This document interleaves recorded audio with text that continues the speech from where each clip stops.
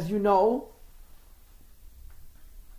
the Tanya revolves around the definitions of the terms tzaddik, beinoni, rasha. Righteous, average, and rasha. Sinner, evil one.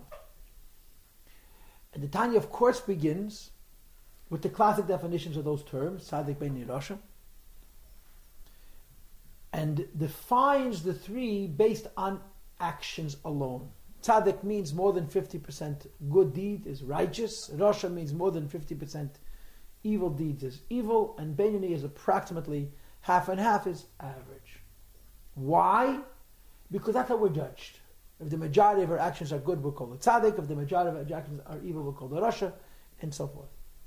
The Tanya is not giving us a classic definition, it's giving us a mystical definition, a Kabbalistic definition rooted in a Zohar and Pashas Mishpatim. To be sure, when the Tanya begins, the Alter Rebbe actually finds a Gemara, a Nigla, a Talmud, to support the mystical position. The Gemara Masechta Berachos, that defines tzaddik, beinoni, rasha according to the mystical interpretation. We have a whole new set of definitions. Because tzaddik, beinoni, rasha in the mystical framework are not simply defined by how one is judged, but they're actually definitions of characters, categories. Tzaddik means a righteous person. Doesn't mean a person who's vindicated in a courtroom. A righteous person. And a beinoni means an average person. And a rasha means a person who's weak, who's not righteous. And the Alter Rebbe gives us completely different definitions, which are very, very, very extreme, very strong, based on Zohar. And the entire book of Tanya is meant to enlighten these three categories, and most importantly, to teach us how it's possible to be beinoni. That's the whole message of the Tanya. Tzaddikim is not the concern of the Tanya, it's a different book. It was written and burnt, we don't have it. The book of the Tanya is meant to teach us what tzaddik, beinoni, rasha are, and to teach us how one can be a beinoni, practically. My rabbi says, I can't be a beinoni. No one can be a beinoni. It's probably That's practically wow. right. Halavai beinoni. Learn the beginning of chapter 14, Tanya Perikidal. It says, take your life 1 minute at a time. Try to be a beinoni in 5-minute increments. That's a very practical way to do it. Because in the Tanya's world, in the mystical world, tzaddik is someone who not only doesn't sin, but he has no tendency to sin. There's no desire to sin. Because, in quote, he's killed his Yetzer Hara, either in part or in whole, as you'll see Mitzvah next time. A rasha doesn't mean a bad person. Rasha means a person who's lost even one battle with the Yetzer Hara. One sin makes a person a rasha, because rasha doesn't mean evil. Rasha means weak. Beinoni is a person who could sin and never does. Which is why your rabbi said you can't be a beinoni. And it's quite reasonable. Maybe discouraging, but true. Logical. Reasonable. So when you read these definitions, it's a whole new set of terms, which essentially puts us all in what I like to call the Baal Tshuva category, because we're certainly not tzaddik, and we're probably not beinoni, and we don't like the word rasha, so we use the word Baal Tshuva, which means we're constantly having to fix the wrongs that we're doing, because it's a very, very strong set of definitions. What's significant about these definitions is that they're absolute, they're clinical, they're not equivocal, they're not relative, they're real. Tzaddik means a righteous person, not a person who does righteous things, a righteous person. I mean, there's no tendency towards sin. A rasha means a weak person, a person who's given in, doesn't matter how frequently. And a beinoni means a person who's not righteous, but he's not weak either, hasn't given in. So this foundation is the point of the Tanya. But in order for the Alter Rebbe to be able to practically explain these categories of human beings, he gives us an extensive introduction. The extensive introduction has been what we've focused on for the last 5 classes. The introduction is to categorize every human being, the tzaddik and the rasha, as having not one but 2 souls. The godly soul and the animal soul. And we spent enormous amount of time. We devoted 2 classes to the godly soul, then 2 classes to the animal soul, and then 1 more class to the combination. That was last week, 2 weeks ago. We categorized the godly soul as pnimi, as connected, and the animal soul as tivi, as natural. This is the, so to speak, the essence of each of the 2 souls as we discussed them in our series of classes. We also link the godly soul and the animal soul to Ma and Ban. Ma, 45, Ban, 52, is Adam of Behema, man and animal.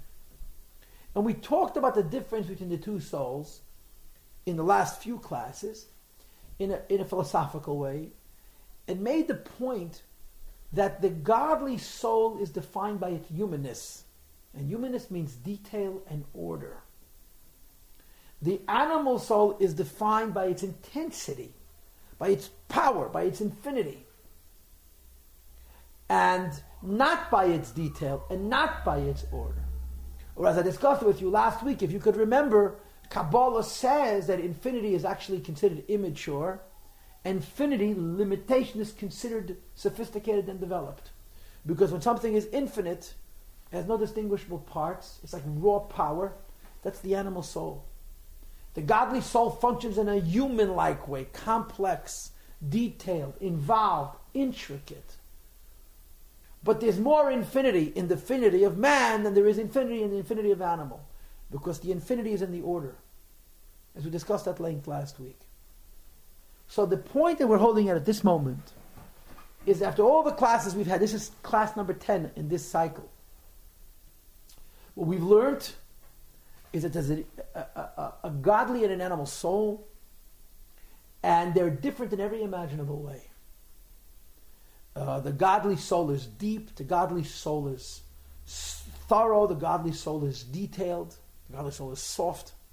The animal soul is passionate and intense and extreme and like a wave, like a force.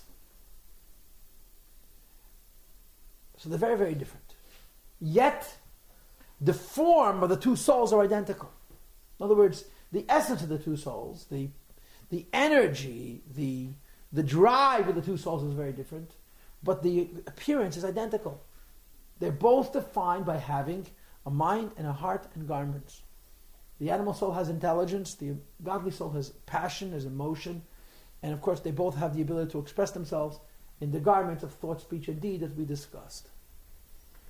Tonight we do chapter 9, which is, in my humble opinion, one of the most important, one of the most exciting chapters in the Pedic, in Tanya.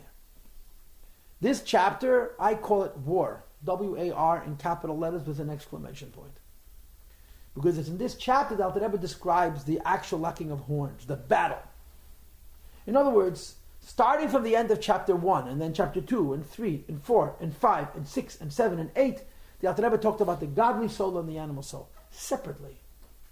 2, 3, 4, and 5 was what the godly soul is and what the godly soul does.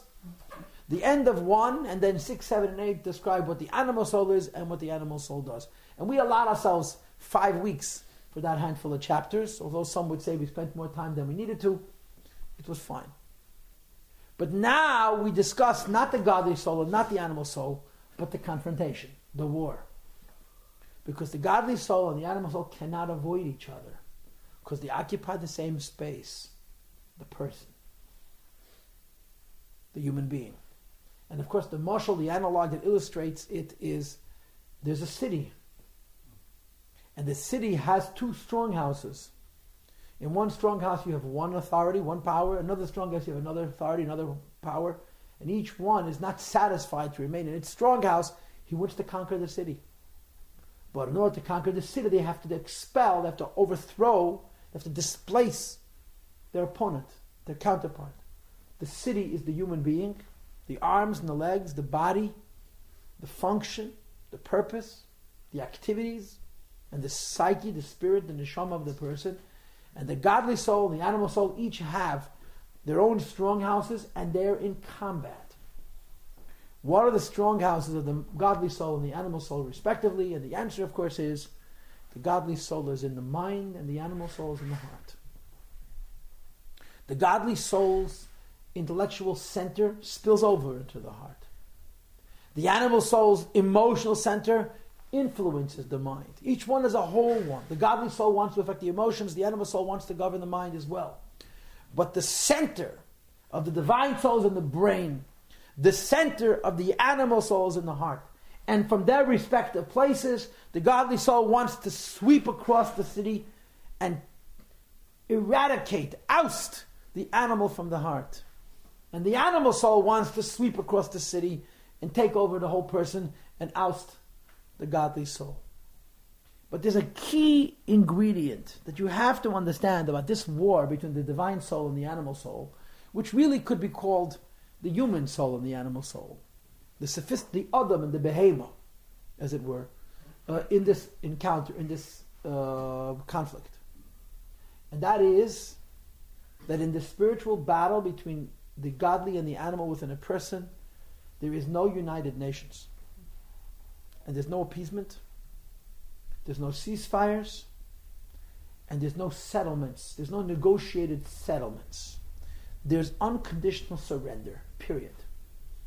You understand? These two souls are at it, and they mean business. The godly soul is not going to say to the animal soul, I'll give you 25%. The animal soul is not going to say to the godly soul, I'll give you 15 minutes a day. That's not the way it works. This is a war to the death.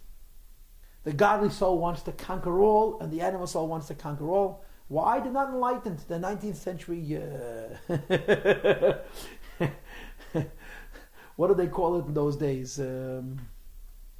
Chivalry. They're chivalrous. It's all about pride and honor and nonsense like that. They're not enlightened and into appeasement and peace and compromise. In the world of the human being, each soul wants complete conquest. Anything less than that is completely unacceptable. And this is a war. It's the war of life. It's the only war of life that matters to us, and the only war of life we have a say in, and the only war of life we should really be fighting. But of course, like most people, we find other things to fix, because it's easier to fix things we cannot fix than to fix the one thing we actually could and must fix, because it's too personal. And that's life. So the Alter Rebbe proceeds to describe this war. We've set the stage, right? We know about the godly soul. We know about the animal soul. We know about the city. We're one person. We can't be split. We can't be split. We're one person. And because we're one person, and because we cannot split, someone has to win and someone has to lose. The mind, the godly soul's strong house, the godly soul's place of center is the brain. The animal soul's strong house and place of center is the heart. And from those two respective sources, each one wishes to dominate the entire person. But their techniques are quite different. The godly soul's beginning is the mind, the brain. And the entire priority of the godly soul is to educate the body. I used the word educate. I didn't mean control. There are times when the mind has to control the heart, control the person. But the true will of the divine soul is not simply to control the body, which is kind of difficult to do, but to educate. That what the brain knows, the body should be. There's a great story which I've shared with you in this cycle of Tanya already once. There were 3 Hasidim sitting in a Fabrengen, who were all Hasidim of the Alter Rebbe. But they were probably separated by 40 or 50 years in age. And in terms of levels, they were light years apart. The oldest Chassid was a man by the name of Reb Zalman Zezmer. Zalman Zezmer was intelligent, the way it's described in Hasidus, like Shlomo HaMelech was. They used the same language to describe his intellect like using Hasidus to describe the intelligence of King Solomon. Whatever that means, he was a very smart guy. The younger Chassid was a Pesach Malastov. He was probably 40 years his junior. And between the two was a Isaac Hamlet, who was probably 10 or 15 years younger than Reb Zalman, and an equal number of years older than the Pesach. And it was a strange Fabrengen. It's actually 3 Hasidim of the same Rebbe, but they really were 3 generations. Because Alter Rebbe was a Rebbe for a long time. And the beginning to the end was incredibly disparate. So the middle Chassid of Isaac Hamlet sitting there, he's thinking to himself, here's this little young guy, this sage, this infinite mind. Reb Zalman Zezmer was such an intelligent man, he was a deep intellectual, that even though he was a chassid, in other words, he actually served God, he didn't just study and do mitzvahs, he was full of energy towards the Eibishter, you saw no emotion on him. His brain so dominated his psyche, his personality, his identity, You didn't see him get excited. The brain was just so strong that the emotions never spilled out of him. The young chassid was nowhere in his league, but he was disturbed by his lack of demonstration of emotion. Chol chassidus is passion. So the young chassid says to the old chassid, I give you a blessing that your heart should feel what your brain understands. As dein Hart soll fühlen, was dein Kopf begreift. He was a brilliant intellectual. You should feel in your heart what your brain understands. Now the chassid in the middle, the referee here, is thinking to himself, what a nerve. Who does he think he is? It's like a little kid telling the Lubavitcher Rebbe to tie his shoes, that kind of thing. I mean, they were not in the same world. And this young chassid says, old chassid, I give you a blessing, your heart should feel what your brain understands. But the young chassid was not a chutzpahnik. He wasn't doing it because he wanted to look good. He was doing it because he felt it was the right thing to say. And he did it with concern. He did it for the right reasons. He wasn't just trying to use another person's weakness to raise himself. He actually said what he felt needed to be said.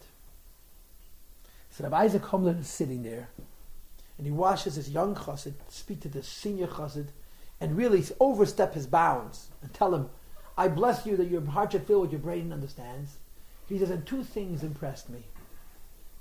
The first thing I was impressed was by the mesiras nefesh of the young chassid. Because I realized that this young chassid didn't say it because he was being smart. He was saying it because he felt that it had to be said. So for him to say it was a mesiras nefesh. Why? When you tell somebody something, because it needs to be said, but you're the wrong person to say it, it's a mesiras nefesh. And the old chassid's midas emes. The senior chassid, the sage, accepted it from him. He wasn't insulted, and he didn't become offended. He says he appreciated it, he took it. So the young chassid's mesiras nefesh and the old chassid's midas emes left their mark on me, says Rabbi Isaac Homler. This is what the mind wants. The mind wants that what it understands about the Eibishter should spill over into the whole other person. Okay? Now here's how the mind operates. Here's how the mind operates. The mind has to think things through. Right? Even the godly soul. You know what the word godly means. Godly means to the Eibishter. But the godliness of the godly soul is the subconscious of the godly soul. In other words, your own godliness is hidden from you. The consciousness of the godly soul is ideas, is reason. So the godly soul is completely engrossed, immersed in trying to understand Hashem. Some a little more, some a little less. And the godly soul wishes that what it understands in his brain, the heart should feel. And the way it works, as the Alter Rebbe, is that there's steps. Understanding has stages. The first two stages are what we call Chochma and Bina. The first two stages are what we call Chochma and Bina. Right? What's Chochma and what's Bina? We talked about this in chapter 3. Chochma is the creative mind, the intuitive mind, the aspect of the brain which can come up with new ways of understanding things, or actually new understandings, new insights. So when a person is studying God, how do you study God? How do you study God? With a microscope? With an electron microscope? How do you study God? You can't. You study His world. And you extrapolate. The world tells you about the Creator. Hashemayim Mesaprim Kavod Kel. You want to know God? Look at His world. So the godly soul studies God based on what he observes in the world. And there's many steps. You look at the world and you see the beauty and you see the order. And eventually you get smart enough to appreciate the idea of Yesh Me'ayin, that once this world was not, and now it exists, and God created ex nihilo. And the moment you enter the ex nihilo realm, you have a new idea called constant creation. And using the world as a springboard, you can learn an enormous amount about Hashem. So the Chochmah is the creative mind that tries to come up with the intuitive ideas about Hashem. And Bina is the thorough mind that analyzes them to see if they're true. Not every time you come up with a good idea does it hold water. When you have a new idea, you have to think it through. You have to experiment with it. Sometimes it proves itself to be realistic, and sometimes it breaks down. It's not sufficient. So Chochmah and Bina are the two tools that God gave us. One is the creative tool, and one is the experimental, the thorough tool. So a person who's studying God thinks about it. He doesn't just think about it to understand it. He thinks about it after he's understood it. Because he wishes that what his brain understands, his heart should feel. And in order for the heart to feel what the brain understands, there's an exercise called hisbonenus, or hitbonenut, which is at the core of the traditional Chabad model of Avodas Hashem. It's about affecting that what you understand in your brain, you can make your heart feel by rethinking it again and again and again. Focusing on the ideas that you've understood about Hashem last week, last month, last year, and you're thinking them over. Not to add to your intellectual understanding, but to affect that what you understand intellectually should spill over into your heart. That what your brain understands, your heart should feel. By focusing on God, you're hoping that it won't just remain an intellectual idea, it'll actually affect your heart. And then what happens when it affects your heart? You get excited. And then? You do something. Because we're not governed by our minds. We're governed by our hearts. Practically speaking, we live by our heart and don't live by our mind. This exercise, this process, which we're going to be talking about again later in chapter 12, is what's called in the Zohar Mayach Shalat Alalev. The mind rules over the heart. But there's actually two concepts. One is Mayach Moilech Alalev, one kings over the heart. And the other is Mayach Shalat. The mind dictates, governs, and controls the heart. The difference between the two is Mayach Moilech, the mind kings over the heart, is true when you're actually trying to educate your heart. When you're focusing in on the ideas of Hashem that you've studied and understood for the express purpose of arousing emotions in your heart. Mayach Shalat Alev is when you're not thinking about God. You thought about it this morning. Now you're driving a truck or you're sitting on a bus. So you're not so tuned in. So you can't educate the heart, you just want to control it. So the process we're describing in chapter 9 is really the mind wishing to king over the heart, to get the heart to feel, to get the heart to agree with what the brain understands. Now remember, the heart's the seat of the animal soul, so this is a funny fix. It's a funny event. The brain is trying to invade, to go into the space of the heart, and the heart is the realm of the animal soul. As I explained it to you before, the brain is defined by thoroughness and detail and order and subtlety and nuance, and the heart is defined by sheer force, sheer power. This is what it is. You use your chokhmah to be intuitive, use your bina to be thorough. So there are a couple of interesting details that are incredibly important. The first, and probably the most important, is a tricky phenomena called das. Das is a third intellectual tool that actually changes intellect, not at all. Chokhmah is the creative mind. Bina is the thorough mind. Chokhmah is the part of my brain that comes up with new ideas. Bina is the part of my brain that tests those new ideas and either decides that they're true and preserves them and develops them further, or decides that they're false and disposes of them. Das adds nothing to the intellect except one thing. Das personalizes things. The Moyach HaDas, the tool of Das, which biologically is the back of the brain, Chokhmah is on the right side in the front, Bina is on the left side in the front, and Das is in the back. It's about hergish. That means to say that the concepts I understand matter to me. You know, the old story, we talked about this many times, about this peasant who couldn't read and write, who hires a tutor to teach his children Torah, and one day the peasant gets a letter that his father died. But he can't read. So he comes to the Malamed and says, "Can you please read me and translate this letter for me?" He says, "Yeah, I'm sorry to inform you that your father, Chaim Shloime ben Yecheskel, died." So the peasant faints, passes out, his father died. So when they revive him, the Malamed says, "I don't understand. I read the letter. How come you fainted? You only heard my translation. I read the original. So I'm one step closer to the event than you are. How come you fainted and I didn't?" So the peasant says, "Because he's my father." That's not about understanding, that's about connection. Das is a third intellectual tool that from a strictly intellectual point changes nothing. It just means that what I understand matters to me. Das is translated as connection, hiskashnas, or hergish, feel. The way I learn a concept, you can have people who are brilliant and they're little babies. Geniuses, they're little babies. Because they have no das, they have no depth. You can have people who are intellectually quite simple and they're incredibly mature because they have much das.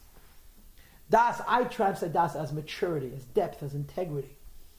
And it's a separate intellectual tool. There's an intellectual tool that allows you to create ideas, an intellectual tool that allows you to study ideas, an intellectual tool that allows you to personalize ideas. And one of the most difficult and frustrating steps in this process of the godly soul's wish to invade and conquer the whole city, beginning with the heart, is that you're not allowed to skip das. Because if you skip das, you're in La La Land, you're in dreamland. If you study God using the creativity of Chokhmah and the thoroughness of Bina, and don't use das, your emotions have no power. You can't fight with the Yetzer Hara. You know why? Because God is not real. Can you give us a concrete idea of where you would have a new idea, and then it would lead you to test it, and then you would personalize it?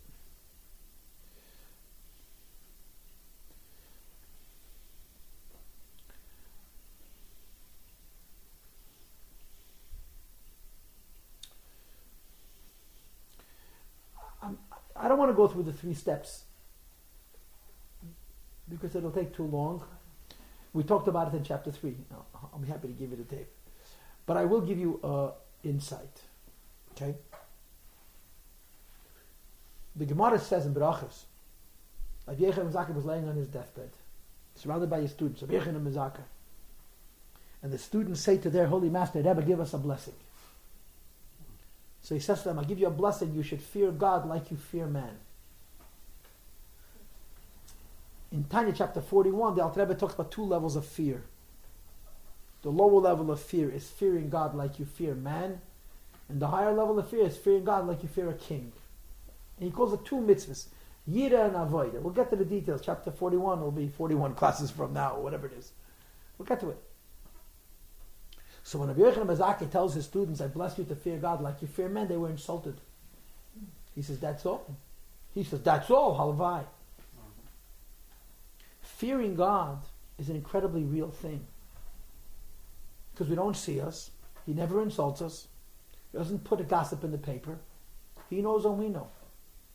You understand? There's a famous story with the Reform rabbi who goes to the golf course on the way to the shul, Yom Kippur in the morning, and he scores a perfect score. And the angels say, God, they don't understand. The man is sitting on Yom Kippur. How do you give him a perfect score? God says, who's he going to tell? That's his punishment. Das affects that the concepts of Hashem are real. Judaism says that until 13 years old, you're potter from all mitzvahs. There are people in history with 10, 11 years old who knew the whole Torah. They had no chiyuv to do mitzvahs. A person of 20 years old that doesn't know how to read has to do all the mitzvahs. He's not nearly as intelligent because the obligation to do mitzvahs is not defined by how intelligent you are, but how much maturity you have. The maturity is das. And that when a kid doesn't appear, the parents We'll talk about that another time. So it is, yeah. The parents, though, that's a simplicity. It's a simplism. That's not true in the literal sense of the word. Parents have an obligation to raise their children. Be mechanech their kids. So when they reach the age of maturity, they'll be able to do mitzvahs. Go ahead. Doesn't the animals also have chokhmah bina das? Yes, we'll get to that soon. One at a time. So the divine soul's attitude is, I'm going to use my brain to teach my heart, to be moilech, the king over my heart. So it's not enough to use the chokhmah and bina, you have to pass through das. Now the tricky thing is, you could skip das.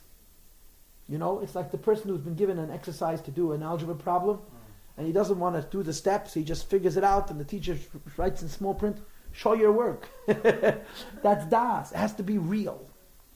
Because if you skip das, you can get excited emotionally, but it's like burning a piece of paper. It has no power. For it to have power, it's like to burn not just wood, but coal. That depth requires that you slow down to make sure that it passes through the tool of das, that God stops being a concept and God becomes real. That I should actually fear God rather than pontificate about fear of God. It should be a real thing. So the first interesting component of this process is that the godly soul, whose strong house is the brain, uses his chokhmah and his bina, and insists on using das, so there should be depth and integrity and power to his emotions to develop feelings in his heart. The second interesting thing Alter Rebbe describes is that the heart has a right ventricle and a left ventricle. And according to Teda, the right ventricle of the heart is considered empty. Now, it's never empty. There's always blood in the right ventricle of the heart. But the point of the right ventricle of the heart is not about the blood, it's about the oxygenation of the blood. The left ventricle of the heart is about pumping the blood to the whole body. So according to Teda, the left side of the heart is considered the seat of the blood. The right side of the heart is considered empty. So the first place, the godly soul, which is to influence, is the right side of the heart, which are the finer emotions. Because according to Teda, the godly soul is in the brain and also the right side of the heart. That's the chap. The animal soul is in the blood, in the left side of the heart. And the right side of the heart, proverbially, metaphysically, has no blood, there's no it's a quiet, or a deeper kind of an emotion. And the brain, the godly soul, after being careful to guarantee that its meditation involves das, depth, wants to develop emotional feelings in the right side of the heart, and that it should spill over from the right side of the heart into the left side of the heart, and from the left side of the heart to the whole person. Which spiritual? This is intellectual and emotional. I think it's very practical. I don't know if we can identify the steps so clinically because we're not that sophisticated. But technically it's actually steps. You say it then. That's not important. That it should go from Chokhmah to Bina. It should insist. When does it become like emotional? It's to go into the right side of the heart and then spill over from the right side of the heart into the left side of the heart. But that's das? No. Das is still part of the intellectual process. That what I understand, the emotions come after das, correct. Okay? The difference in the right side of the heart and the left side of the heart are the nature of the emotions. The emotions in the right side of the heart are quiet and deep. The emotions in the left side of the heart are animalistic. They're loud and dramatic and dynamic. They're very excited. They're very combustible. Because when the emotions spill over from the right side of the heart to the left side of the heart, you just met the animal. And if you're going to convince the animal that it's a good idea to serve God, he's not going to become human. He's going to serve God like an animal. And animals are excited. So the process is the godly soul's interest is that it should start off chokhmah, bina, das, creative intellect, thorough intellect, depth, integrity, das, to spill over from the right side of the heart into the left side of the heart, and eventually to spill over to the whole person. We're going to go on to that a little bit later, Mitzvah, in the class. And of course, the bottom line is, Alter Rebbe says it in Tanya in many places, we do not act based on what we know. Even though it would be nice if we did, and even though we continue saying that we do. We act based on what we feel, our impulses, our emotional forces. And that's why it's not enough to intellectually know God, you have to know God in your heart. Because you will serve God if you feel God. You'll never serve God because you intellectually understand Him. And this is what the godly soul understands. I have to conquer the city. If I'm going to conquer the city, I've got to conquer the heart. And I have to conquer the animal soul as well. Now here's the thing. If I needed to describe to you in my own words, what's the difference between the right side of the heart and the left side of the heart, I would give you a simple analogy. What's the difference between the fire that burnt on the menorah in the Beis HaMikdash and the fire that burnt on the Mizbeach in the Beis HaMikdash? The fire... Pardon? One of them lasted forever. They both lasted forever, to some degree. The difference is the fire that burnt in the menorah was the most beautiful and most peaceful fire in the world. Because you're burning olive oil. Olive oil wants to burn. The fire of the Mizbeach was so dynamic and so combative because two forces that are totally opposite are meeting. Fire and moisture. Fresh meat is what, 60% water? And wood also has moisture in it. And as a result, the fire of the Mizbeach was much, much more dramatic because there's a war. So the Alter Rebbe says that the approach of the godly soul is Chokhmah, Bina, Das. Right side of the heart would be a quiet fire because you're burning the olive oil, the neshama. But it's not enough. It has to spill over to the left side of the heart. The animal has to agree. What kind of And if the animal has to agree, those emotions must become pronounced. They must become loud and dramatic and expressed. And I'm going to give you a Pashas Hashavua relevance. This week we read Pashas Zohar, read about the erasure of Amalek. Remember Amalek? You're supposed to remember Amalek. One of the ideas that says in Chassidus about Amalek is that Asher Korcha. Amalek's whole MO is to cool you off. Don't get excited. Relax. Relax, don't get excited. So there's Maimorei Chassidus and Chassidic discourses, there's discussions about what Amalek interest is. And one of the things that says in many Maimorei Chassidus is, well, what are you getting so excited about God? Yeah, we all know there's a God. Relax. You must get excited about God. Why? Because you're an animal. I'm an animal. Animals don't react to ideas. They need energy. In other words, in Yiddishkeit, it's actually necessary to become aroused emotionally in a pronounced way. You'll see later on, if you're a perfect tzaddik, you don't need that. But for regular people who are, our MO is, our very definition is distraction and scatterbrain and here, there, and everywhere, if we don't actually get demonstratively passionate about Hashem, we're not touching the animal soul. If we're not touching the animal soul, we're not conquering the city. We're bypassing him. And if you don't conquer the animal soul, he'll make his appearance. He's going to wait for you to finish praying, and then he's going to pray on you. Amen. So therefore, the approach has to be Chochmah Bina Das. It has to spill over from the right side of the heart to the left side of the heart, because you want to get so excited that it should affect your behavior. And the animal soul's excitement has to be loud and pronounced and demonstrative, and that affects how we live.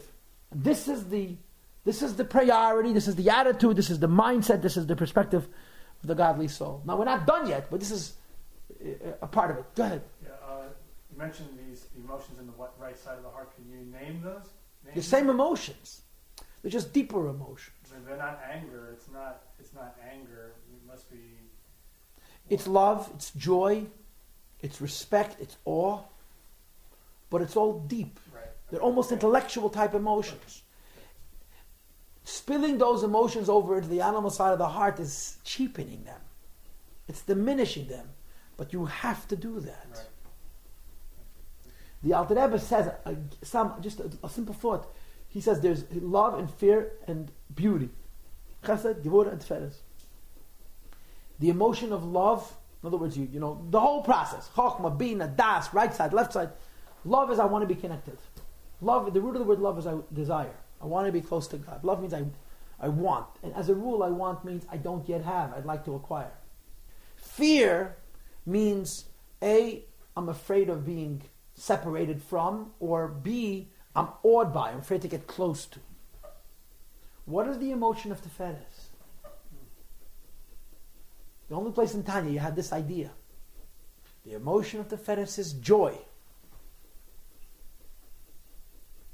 Love means I want a connection to God. Fear means I'm so awed by Hashem, I'm afraid to get close, I'm afraid to lose my connection. Tiferes is joy. You know what the joy is from? From having a connection. Love wants, fear is afraid of losing. Tiferes called Lastakola Bikara de Malka. When you're tuned in, when you're really locked in, you actually feel connected to the Eibishter. And it gives you happiness. What are the Hebrew words? For what? Yira and Tiferes. Chesed, Tiferes is Simcha. Gevurah. Chesed is Ahava. Kindness is love. Severity, exactness is fear. And beauty is fear, Yira. And Tiferes is Simcha. Because Tiferes is the middle. In other words, it's not wanting something, it's actually having it and the joy of having it. This is the godly soul's approach. We're not done yet with the godly soul. We will revisit him later on, but we've given him his due. And maybe more than his due. Now let's talk about the animal soul. The animal soul is in the heart. And the animal soul doesn't think in details. The animal soul thinks in waves, in fantasies, in very powerful emotional thrusts. So the animal soul doesn't analyze things in nuance. Animal soul just emotionally reacts. I want this, I want that. I'm lazy to do that. I don't want to do that. I'm not in the mood of it. See, but the animal soul is no fool. The animal soul knows he has a brain. In other words, he's not a chicken. He's not a polar bear. He's not even a dolphin or an elephant or a great ape. He's a human being. And therefore, he has a mind. And the animal soul is a completely different interest. And the interest of the animal soul is to use his mind for his own ends. In other words, the emotions of the person don't care about the truth. The emotions of the person don't care about what's sublime and what's transcendent. The emotions of the person are not necessarily evil. It's not bad. It's just animalistic. Any chickens ever bother anybody? They're harmless. But they're animals. Animals means their entire world revolves around themselves, and their entire world revolves around their needs, their selfish interests. There's no going past that. So the animal soul is not a bad guy, he's an animal. But we consider that bad. To be completely involved with yourself. Animal has a negative connotation. Right, but what I'm trying to communicate is it doesn't have an evil connotation. But it sounds like it does. It's meant to, because it's true. It's not in the service of God, it's in the service of self. Right. So But service of self in the social setting, It's nature. it's exactly what it is. It's nature. In the world, go out in the street and say, I serve myself, and they'll say, good, you're a good capitalist. That's exactly what capitalism is. It's institutionalized selfishness, and guess what? Capitalism and its selfishness has turned out to be kinder than socialism and its idealism. We've figured out how to make selfish kind, and the social experiment of being an idealist and living for other people created the worst tyrant in the history of humankind. So the selfishness has a silver lining. It's still not serving God, it's still serving self. What I'm trying to communicate to you is, yes, it's not Kedusha, it's Klipa. But it's not the bottom of the barrel, it's not the Ra. It's Behema, but it's not a Teifa Behema, it's a Kosher Behema. And the animal knows that the brain is a great, great resource. Why? Because the brain is pretty smart. And the brain is going to be able to be utilized to acquire its animal desires in a way that the animal by itself could never. How do chickens live and how do human beings live? Chickens don't live in coops unless we build them. Chickens live in jungles. In other words, the human being's mind permits us to be creative and to be ingenious and to think about progress to enhance the pursuit of our animal desires. So the animal wants to harness the mind, but he doesn't want to allow the mind to operate separate from the animal. In other words, yes, he wants to use the brain, but the brain should be the servant of the mind, the heart, rather than the other way around. The godly soul's priority is the brain should teach the heart that the heart should get excited about what the brain understands. And not just the so-called right side of the brain, but the left side of the brain as well. The animal soul, whose strong house, whose center, whose source of power is in the heart, wants to dominate the person. The first place he looks is up. I want to use that brain. I want to pick that brain. Why? Because the brain is going to actually enhance my animalism. As I explained to you the other day, the brain by itself does not have a conscience. People do. We talked about this in one of the most recent classes. This is why you can intellectually rationalize almost anything. The Rebbe used to always give the example of the Nazis, who during the war had incredibly strict laws against cruelty to animals on the books. And they punished people for being cruel to animals, while they were systematically killing millions and millions of people. Because the human mind has no conscience. He has no sense of right and wrong. People have a conscience. The godly soul, which sits in the brain, is not just a brain, it's a conscience. And I suppose you could best focus on the conscience of the godly soul when you talk about das, more than chokhmah and bina. The animal soul wants to use the brain, but for its purposes. It can rationalize, it can justify, it can explain, it can argue, it can prove, it can insist on the most subjective truths. You know the famous story about a guy who goes to a shooting range. I told this to you the other day.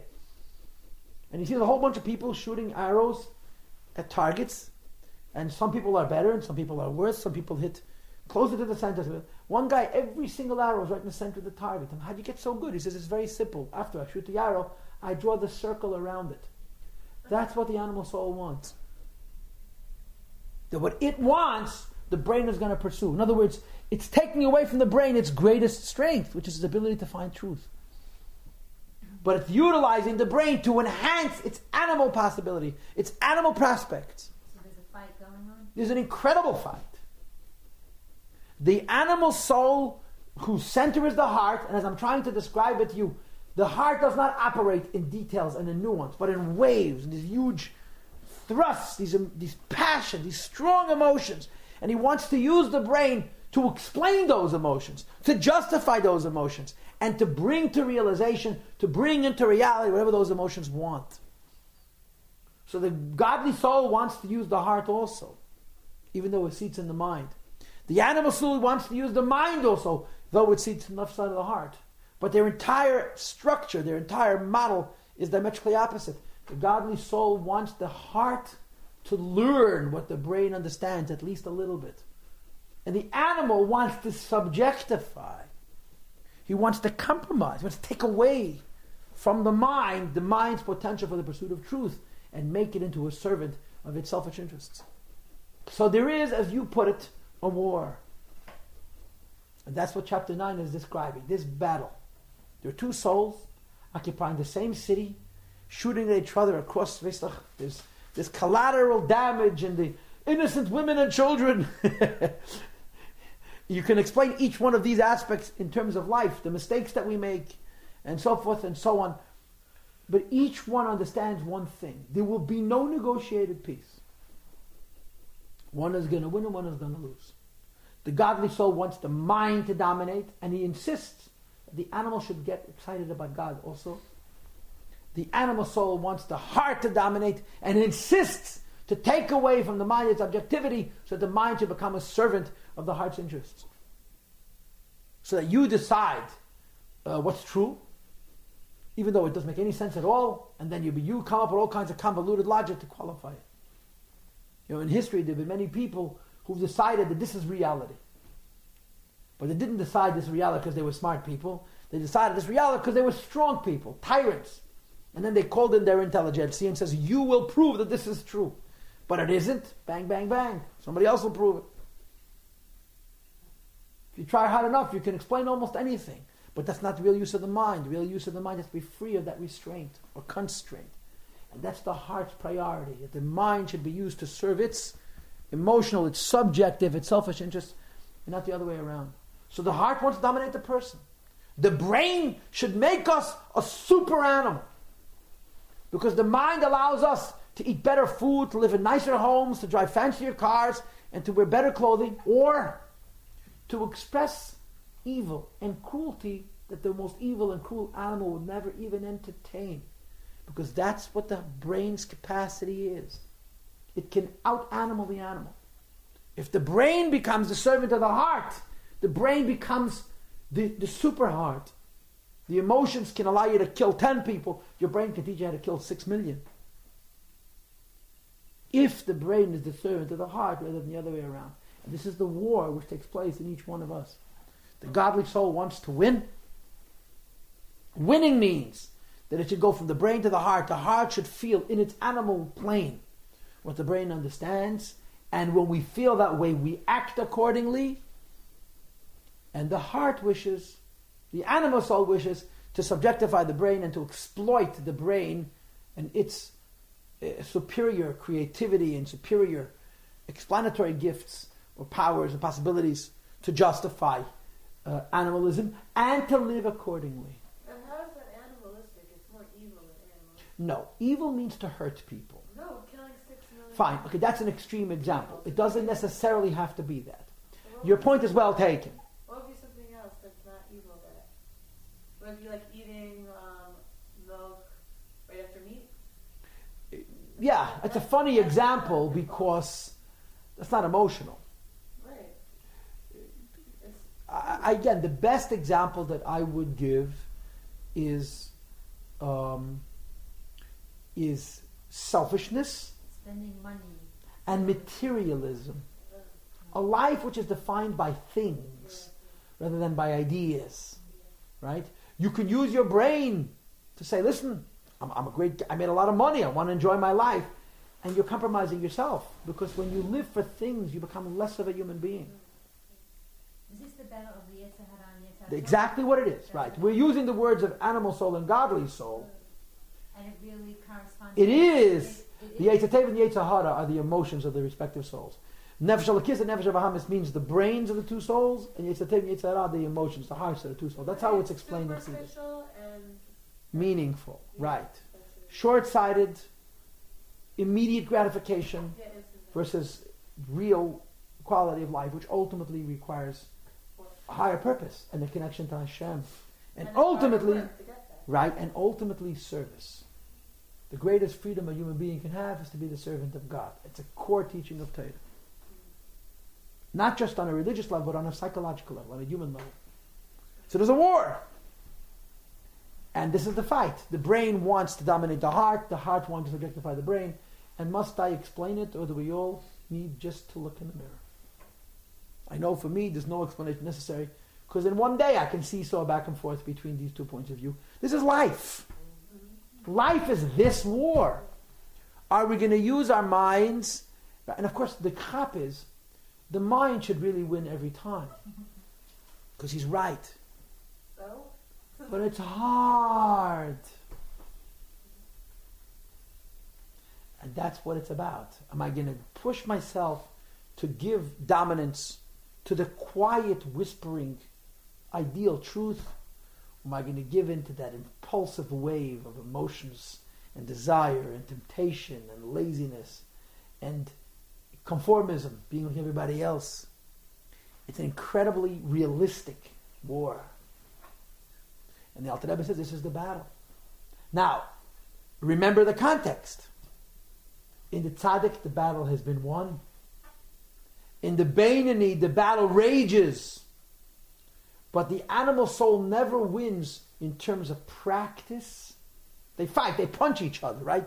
The godly soul punches the animal soul. In other words, the mind spills over to the left side of the heart, and the heart punches the mind back. The measure in the Beinoni is, what did you do?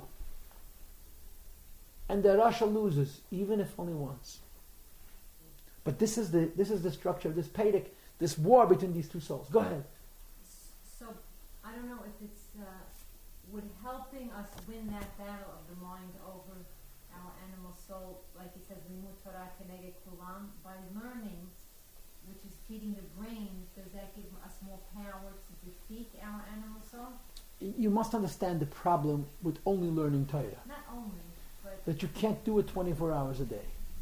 If you could, it's not a bad solution.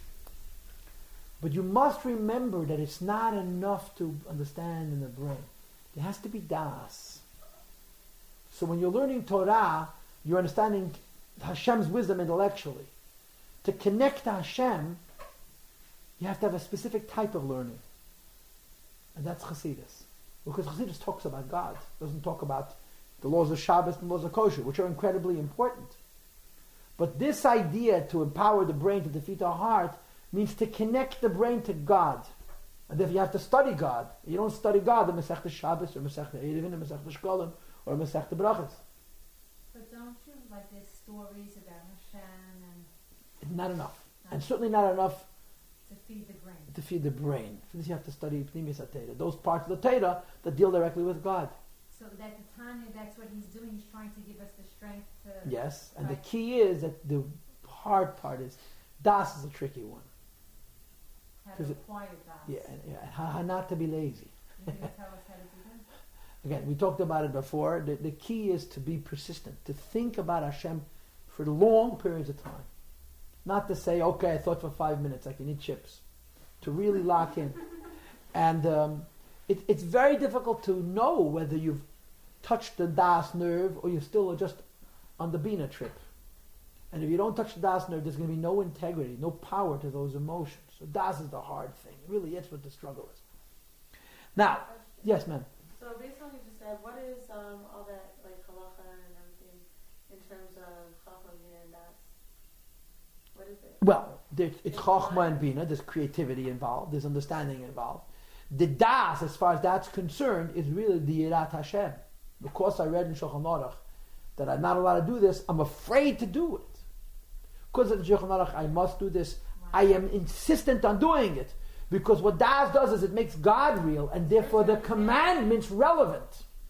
And you don't get that simply from learning the commandments. Yeah, because then you understand it, but you're not like understanding what's behind it. You want to know the laws and know the giver of those laws, the seriousness of those laws. That little spice of Das, Yiras Hashem, the Gemara goes to Kav Chumtin. The Gemara says if you have a whole silo full of wheat, but you don't have Kav, a small measure of preservative, it's going to rot. If you have a small supply of wheat, but you have the preservative, it'll last all winter. So all the Torah is like the supply of wheat. The Yiras Hashem is the Kav Chumtin. And that's the Das. Chumtin is some kind of a preservative. Through thinking about the Eibishter. And Chassidut focuses on... It teaches you about Hashem. That's what it does. About thinking about Hashem. Or It tells you what to think. Yeah, both. Both. You mean other Torah doesn't have it as in depth. That's what you're saying. If the Torah has many parts, there's only one Torah. Torah has sections. Right. If you want to learn the laws of kosher, you don't open up a Masechta Shabbos. You open up a Masechta Chulin. That's just the way it is. You can open up, you understand what I'm saying? Yes. You want to learn the laws of Shabbos, you don't open up the Masechta Pesachim. You open up Masechta Shabbos. If you want to learn about Hashem, you have to know Masechta Hashem. Where is it? It's primarily in Pnimiyas HaTorah. Yeah, I see this. Now, there are a few final thoughts that I want to share with you. So I've been giving you the idea. You get the picture, right? Now we haven't solved anything. We've just been honest.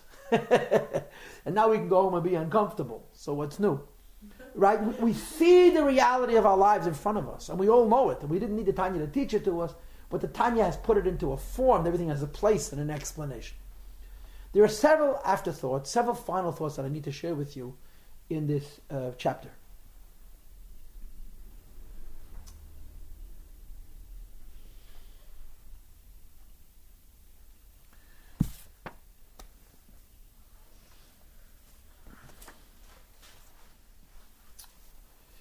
The first is this. This chapter 9, which, like I said to you in the beginning, I think it's one of the most important chapters of the Tanya. And you see why. Everything we learned for the last 5 weeks has just come home to roost. Animal, God, Pnimi, Teva, animal, Adam, behemoth, it's all come together tonight. In spite of that, there's something about chapter 9 that's a little bit unusual. A little bit unusual because it's not really entirely practical for the ordinary person. And that is, when the Alter Rebbe discusses the godly soul's interest, what does the godly soul want to do? Chochmah, Bina, Das, right side of the heart, left side of the heart, to spill over into the whole person. It's a very idealistic vision of conquering the animal soul. Very, very idealistic. You study about Hashem, you think about it, you make sure to develop a depth and an integrity about that understanding, you get emotional about it in a quiet and in a deep way, then you force yourself to experience loud external emotions which affect your behavior. He says this would be called a top-down approach, starting from the highest level and going into the lowest level. The reality is that it doesn't really work that well. To actually follow this pattern of starting with Chochmah, then Bina, then Das, then the right side of the heart, then the left side of the heart, spilling over into the person, is sort of taking for granted that the animal soul is going to cooperate. And she has no interest in cooperating. She has her own program. She's fighting her own, she's preparing her own offensive. She's sitting in her own war room, planning her strategy. You understand? So the idea that because intellectual I understand something, and then because I'm going to meditate it until I develop a certain depth about it, and I'm going to get emotional on this quiet and deep level, and then I'm going to force myself to compromise those emotions to be loud and noisy and external, so the animal should love God also, it's not so simple. But it's the model the Alter Rebbe describes. And perhaps the Alter Rebbe describes this model because he's talking about someone who never sinned. If you've never sinned, this may be theoretically possible, to go from the top down, from the godly to the animal, from the brain to the heart, and from the heart to the action. The reality for me and for you, for most of us, is that for us to even begin to win this war, there's another requirement that's not mentioned in this chapter at all. It's mentioned in chapter 27 in the Tanya. It's not mentioned in chapter at all. And that requirement is iskafia. Iskafia means Aleph, Sof, Chof, Pei, Yud, Aleph. It's an Aramaic word. The root of the word is kofet, to force, to harness, to discipline, to control. Iskafia basically means you've got to stop the animal. You have to fight with the animal, bend the animal. In other words, for this brain-heart evolution to function effectively, you have to start up with the animal. You have to poke at him. Practically, this means that you have to be kind of a person, if you really want to win, if you want the brain to win and the heart to lose, you have to harness the animal. How do you harness the animal? By not giving him what he wants. Even if it's kosher, even if it's permitted, even if it's okay. You have to fight with yourself. You can't just meditate and get excited and get so excited you'll be a good person. It's just not the way it works. Because the animal's too strong. The reality of life is that in order for your meditation to work properly, the animal has to have been softened up beforehand. You know, before you send in the ground troops, you have to soften up the territory. That means kill a lot of people with bombs. That's the real way to say it. You have to soften up the animal. You soften up the animal by telling the animal no. There's an expression in the Chabad Hasidic culture called bittul hataiva, to break your tendency towards temptation. Not to give in to temptation. To break your whole system of desire. And the way one breaks their whole system of desire is by not giving in. In Chabad, in Avodas Hashem, iskafia means, I like vanilla, I'm going to have chocolate. I'm going to force myself not to give myself what I want as a means of weakening the animal. Because if the animal is in full force, this idea that you're going to sit and meditate and inspire the animal to love God, it's simply not so realistic. Alter Rebbe uses this model. And again, I'm proposing that perhaps the reason he does is because the Alter Rebbe is talking about a person who's never sinned. If you've never sinned, you can afford to go from the mind to the heart to the actions. But to be realistic, this model can only work if you do something, this will be a requisite. The idea that I'm going to sit and study God and think about it and develop das and right side, left side action, for it to be so neat and so clinical, I am going to have to first of all soften up my heart. And you soften up your heart by telling yourself, you want it, you can't have it. Yeah, but it's kosher, it's permitted. And isn't it true that you're supposed to be as lenient as possible? The rabbi's supposed to be lenient. You're not supposed to be lenient. You have to discipline yourself. You have to become all the time. You become a disciplined person by not allowing yourself things. And the more you allow yourself things, the less discipline you have, and the less effective the meditation will be. You know, Baruch Hashem, in America, our biggest problem is that we have almost no discipline. Why should we? Life is terrific. Jews haven't had it this good in 2,000 years. But this is the test. We're weak. Because we're indulgent. And we're not talking about Avedis. It's kosher and it's glatt kosher and it's mahadin and the mahadin. It's chassidish shchita. Even the milk is glatt kosher. How could milk be glatt kosher is another question. It's as kosher as could be. So why not have two? You're right. If we can live, we can all be overweight. It's a great life. But it doesn't discipline us.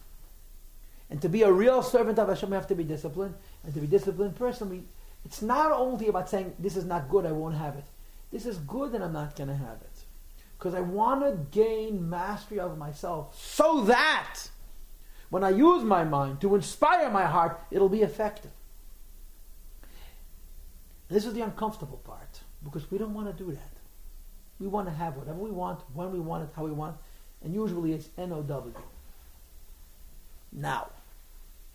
National Organization for Women is another abbreviation, but now. This minute.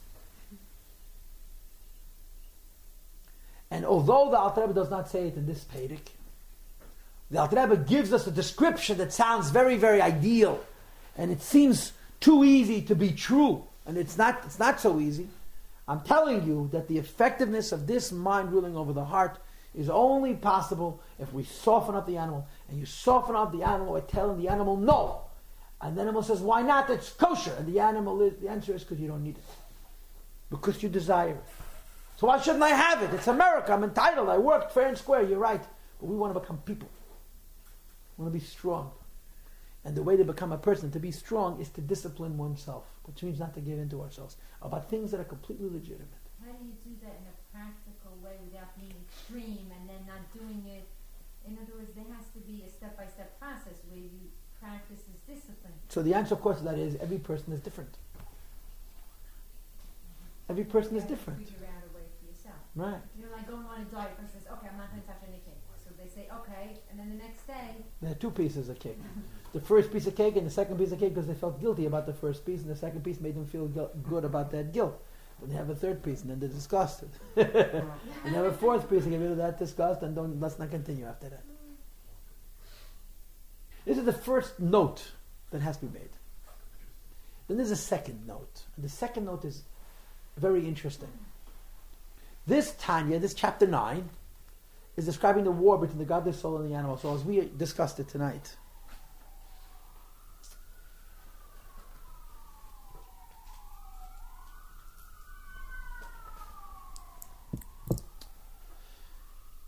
And it describes the idea, it starts in Chochmah, goes to Bina, it has to slow down and das and really take it in, And then it can go to the right side of the heart, the left side of the heart, and it affects the person practically.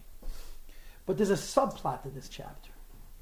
And the subplot of this chapter is a description, really, that has nothing to do with the world of Beinani. It actually is describing the evolution from Beinani to Tzaddik to perfect Tzaddik. In other words, this chapter 9, tangentially, incidentally, describes the evolution of a perfect person. Now, the book of Tanya is not made for perfects. It's made for intermediates.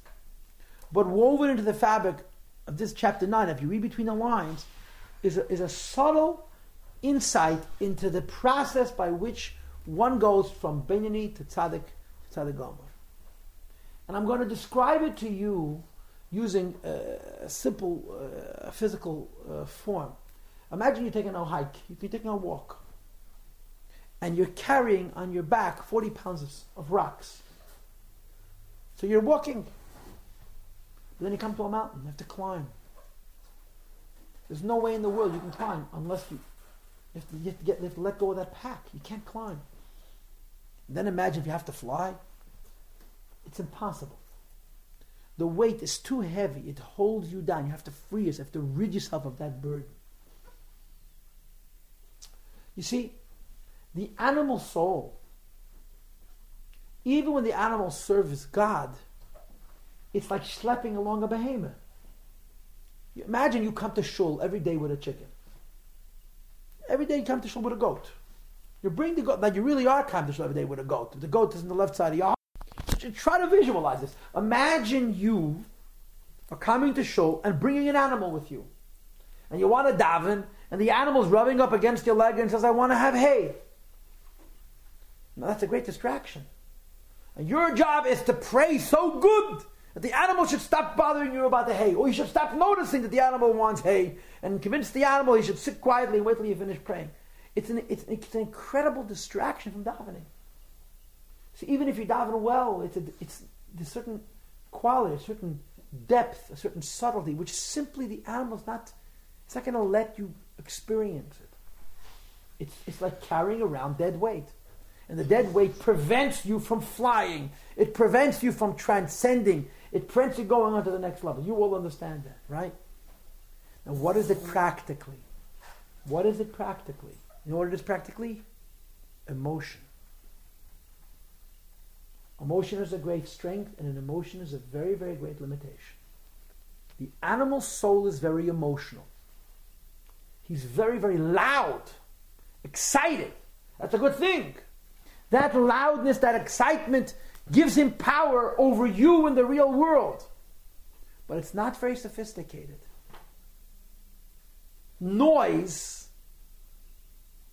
dynamism, loudness is energy, but it's not efficient energy. It's just force. It's just a lot of power, much of which is wasted. None of it is really focused. It's just a force, right? What's the difference between an ordinary force and a laser and a focus force, right? It's all about the concentration. The animal's emotions are not concentrated; they're just wild.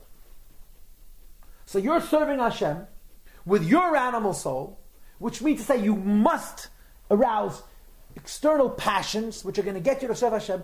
Those external passions which got you to serve Hashem are actually the limitation. They're the inhibitor of your ability to serve Hashem. How close can you get to God when you're making so much noise? It's like a bull in a china shop. You're not deep. So the Alter Rebbe describes, in effect, 3 steps. The first step is called Ava Kedish Bayesh. Fire. Love, like fire attached to a coal. It's very loud, very dynamic, very dramatic. That's what a Beinoni does. He makes his heart get excited about what the brain understands, but that excitement, which makes him serve Hashem, eventually becomes his limit. If you serve Hashem because you get emotionally aroused in a very, very external way, so you're serving Hashem, you're not sinning, but there's not much depth. What if you want to climb a cliff? What if you want to fly? Proverbially, that means, what if you want to have a deeper connection to Hashem? A finer connection to Hashem? That emotion is the wall between you and a deeper connection to the Eibishter. So when a person evolves from Beinoni to Tzaddik, what are they doing? They're killing the animal. A Beinoni is not killing the animal. He's using the animal. Right? The ordinary Jew who has an animal soul is using the animal soul. When you're using the animal soul, the good becomes the bad. The strength becomes a limit. Because the animal soul requires you to be passionate in your service of Hashem, that passion limits the degree of depth you can have. And if you're going to not use the animal soul, you're going to end up on the sidewalk. You have to use the animal soul. It's the only way to fight him. You have to incorporate him. You have to bring the goat into the shtibel. You leave him outside, he's going to eat up all the hedges. He's going to make trouble. But it's the animal which you're including in your Avodas Hashem which actually limits. A person who must get very excited about Hashem to stay above water, not to do any Avedis, that excitement takes away the possibility of being deeper. So there's 3 steps. This is how I understand this Pedic. Ava Kedish Bayesh is the Beinoni. The strength becomes the weakness. All that emotion limits. And the Tzaddik is called Ahava Rabbe, infinite love. To love God infinitely. Infinite love cannot be unless the animal's been slaughtered. Infinite love, you know what it's like? Make a campfire and put a bunch of logs, right? It's a big flame with a lot of flames and a lot of smoke, and it's cracking and it's popping and it's whistling and it's whizzing. And then after a few hours, what happens? The logs are all gone and you have embers. Just glowing pieces of carbon. It's so hot. It's so peaceful. It's so quiet. Because the moisture has completely been removed. All you have is fuel. It's almost like burning coal. That's called Ava Rabbe. Ava Rabbe is a level of tzaddik. It's not a level of Beinoni. And the Beinoni who's busy arousing the external emotions of the animal soul, because that's the only way to serve Hashem, that employing of the animal soul's passions to serve Hashem and to prevent oneself from sinning becomes the obstacle. It's what holds the Beinoni back.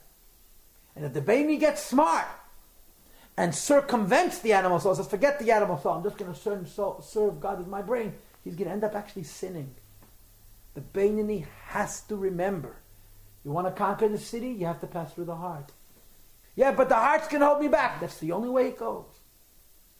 The tzaddik has been granted a special possibility by Hashem to kill the animal soul. The animal soul should actually get quiet. And quiet doesn't mean that he's no longer functioning. Quiet doesn't mean that he's temporarily out of the loop. Because if quiet means he's temporarily out of the loop, he'll be back tomorrow and with a vengeance. Quiet means you've actually killed him. And in killing the animal soul itself, there's two levels. What we would call the imperfect tzaddik and the perfect tzaddik. And in the model of the Tanya here, again, this is my interpretation of it, this is called Ava Rabba, infinite love, and Ava B'tanugim, the love of pleasure, the love of actually having God. The imperfect tzaddik has killed his animal soul. It means to say he doesn't have to worry that the passions of the animal soul are going to go off tomorrow and look for an ice cream shop. But the animal soul is a dead animal. He's no longer bothering him. But he's still weight. He's still a distraction. He's still heaviness. A perfect tzaddik has not only killed his animal soul, the animal soul has become human. The animal soul has become a collaborator with the godly soul. And in the perfect tzaddik, it's not only that the animalism, the external passions of the animal are not burdening him and weighing him down, they actually add to the focus and to the depth. So the irony is, the holier you are, the quieter your service. The imperfect tzaddik serves Hashem with a lot of excitement, but it has more depth. It's not so superficial. And the perfect tzaddik is shashtil. Completely quiet. Ava kamayim. It's a love like water. Why? Because there's zero resistance. There's no friction. There's absolutely no obstacles whatsoever. It's not only there's a dead animal, there's no dead animal. There's two human beings. You think about wires that conduct electricity, right? If the wires are very inefficient, they're made of, let's say, iron or metal of some sort, the wires get hot because the energy is wasted. It's inefficient. That's what the animal soul is. It's wasting energy. If you have a copper wire, right? Or what do they call it now? Fiber optics, a glass wire. The efficiency is far greater, but there's still some heat. Some of it is lost, yeah? What if you have a wire made of gold fibers? It's cold as ice. Not because there's no energy, because the energy is completely focused on where it needs to go. And this is the evolution from Beinoni to Tzaddik, Sheni Gama to Tzaddik Gama. And the irony is, the funny thing about it is, that it actually works in the reverse. You start out in the brain. You spill over to the right side of the heart. And insist, I must go into the left side of the heart. I must develop external emotions. My animal has to be excited by what I am excited about on his level. I don't want the animal to be quiet.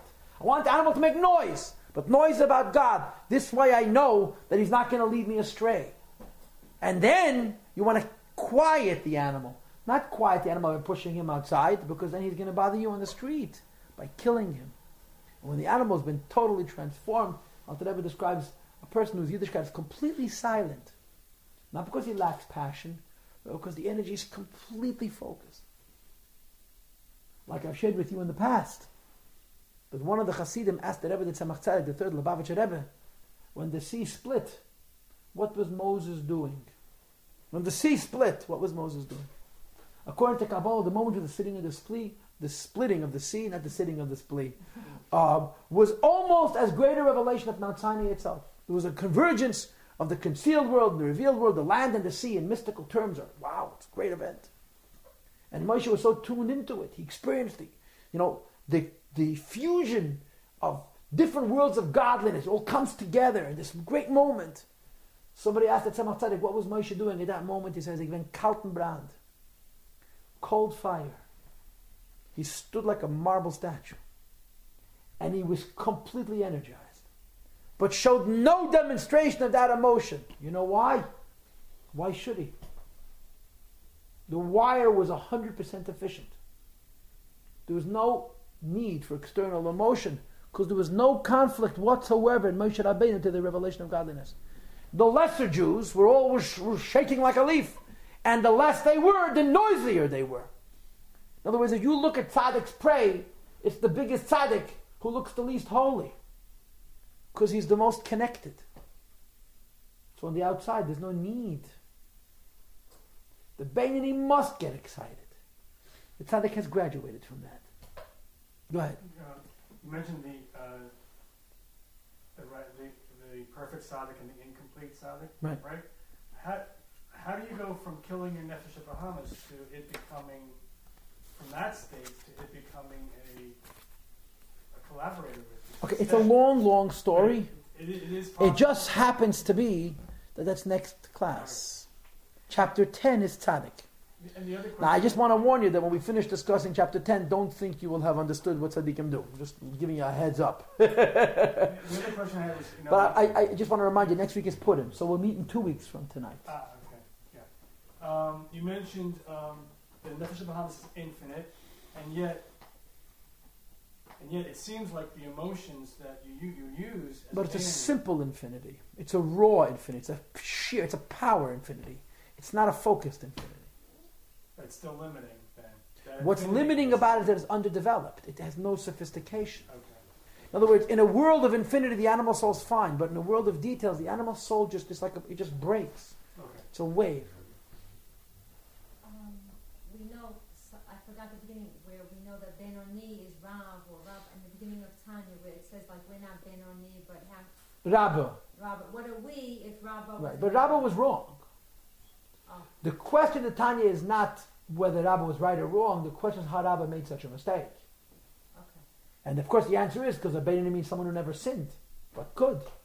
Okay, so my question to you is, we're learning all about the tzaddik and the perfect tzaddik, but we... Can I make it? We're learning all. I spent about 6 minutes on Right, it.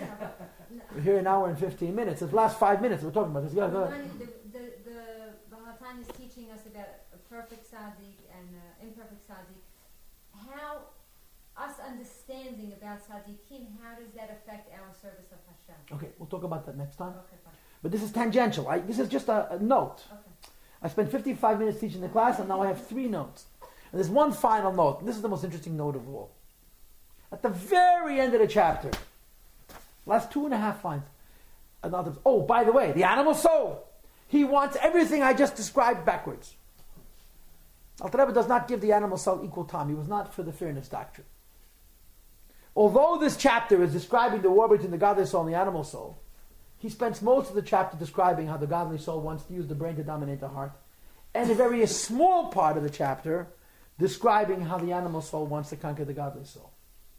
In other words, a lot of what I told you is not even written explicitly in the Tanya. He devotes to the animal soul 2 lines and a word. And even those 2 lines and the word, he doesn't keep for the animal soul alone. He says the animal soul wants everything I just described in the godly soul in reverse. The heart should control the mind, everything I told you, the subjectification and so forth and so on. And then he finishes with a few words. Why is the animal soul fighting with you? Doesn't he want you to serve God too? Isn't the animal soul a creation of God? See, he says, in fact, the animal soul is fighting with you in the hope of reinforcing your connection to Hashem. The animal soul is praying to lose. So he gives him 2 lines and even kills those 2 lines. He says, the animal soul is fighting with you, not so that he should win, so that you should become stronger. And he brings the famous mashal from the Zohar. The Zohar tells a mashal about a prince, a crown prince who's destined to rule. And the king is, of course, very concerned. His son is growing up in the lap of luxury, spoiled. How do you develop character and principle and responsibility and commitment and loyalty when you've never lacked anything in this life?